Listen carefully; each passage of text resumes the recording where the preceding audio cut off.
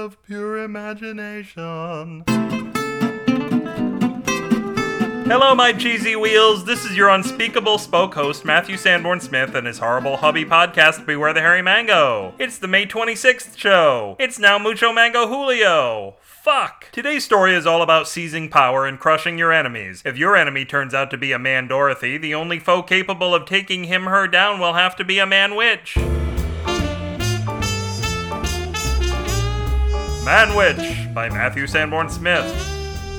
Yes, I know, those of you who care about such things are screaming at your phones right now saying it's not a man witch, it's a warlock. Except here's the thing, Steve, the man witch in question, had this one awesome spell which involved a few cases of man witch sloppy joe mix and 150 pounds of ground beef. It wasn't about making food, it was about making a man. Which he did. Steve created men out of this stuff. He wanted to raise an army and conquer his town so that Sharon might think he was cool. If that didn't work, his next plan was to try and figure out how to make a woman out of man witch and beef. Both plans were doomed to fail for the same reason. Steve didn't understand women. But you couldn't tell him that. In his mind, everyone else was to blame. Steve blamed Hunts, the makers of Man Witch, for not making a product called Woman Witch. He blamed the person who coined the term Sloppy Joe because every member of his army refused to answer to any name but Joe, which made giving orders quite confusing, especially when they were ordering lunch. Also, they were all sloppy. It's not just that they left trails of sauce and meat wherever they went, but also that they left their dirty clothes on the floor and never washed the dishes. How was he supposed to take over the town like this? Worst of all, he didn't want Sharon to think he was cheap, so he'd bought a grade of beef that didn't have much bone in it, so his army of Joes had no skeletons to really get things done. When they tried to give Steve's enemies a knuckle sandwich, it was all sandwich and no knuckle, and the hungriest of his enemies actually thanked them for it. What a disaster! All this time, Steve had been counting on violence, but his useless army was forcing him to work inside the system. But he figured out how to work that system. Steve made all of his Joes register to vote, and not only made them elect him mayor, but forced them to attend all the town council meetings.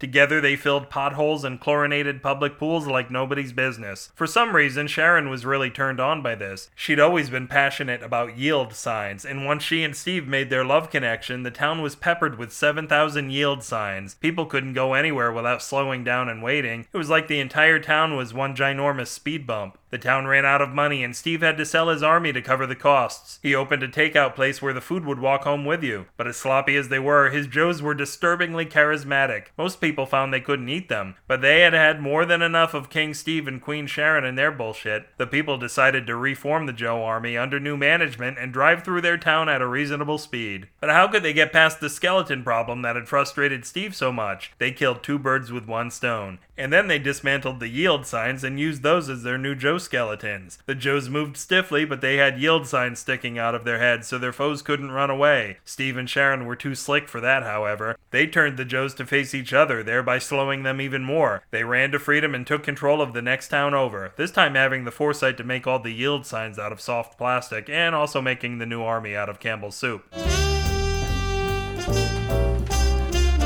If this story meted out justice for you, you can devour it and other delicious righteousness at the website of the Taste So Right, BewareTheHairyMango.com. Holler yonderly in the comments for this post or frisk email me, and we'll search each other thoroughly for weapons at Matthew at BewareTheHairyMango.com, or spend happy nights making out with Howard Cunningham at BewareTheHairyMango@gmail.com. Whenever we're washing our vegetables, the SF and SF signal stands for shower food, which is not about what you're serving at a celebration for an upcoming wedding or baby, although babies should be more downgoing than upcoming, we hope. No, we're talking about food we love to eat while we're taking a shower. A big plate of spaghetti is one of my favorites. I don't have to worry about staining my shirt, and my meatballs have never been cleaner. It really cuts down on the time we spend getting ready to head into the sfsignal.com offices every morning, although everyone knows when someone mistook a block of cheese for a bar of soap. Tweet down Easy Street that all the richest and most monopolizing men follow me at twitter.com/upwithgravity. My only guess is that they think the mango is a genetically modified super soldier, and they want to get in on some of that sweet military agricultural complex money. Let me tell you, you don't want to mess with Big Milagro. They started Beanfield Wars 1 and 2. Tell your friends about BewareTheHairyMango.tumblr.com. I'm not even sure why I'm mentioning this anymore. You're not doing it. I'm hardly doing it. Well, since I don't have any dead horses nearby, I have to beat something.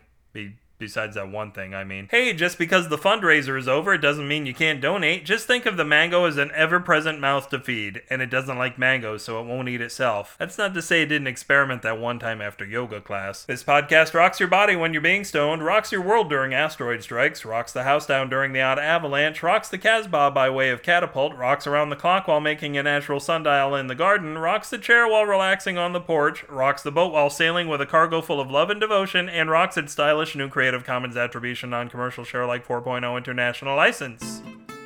Until the miller and the wife of Bath go running with their Canterbury tails between their Canterbury legs, this will have the pleasure of completely ignoring Matthew Sanborn Smith and tell you I never had a treehouse, but now I have several tree bathrooms. Good night.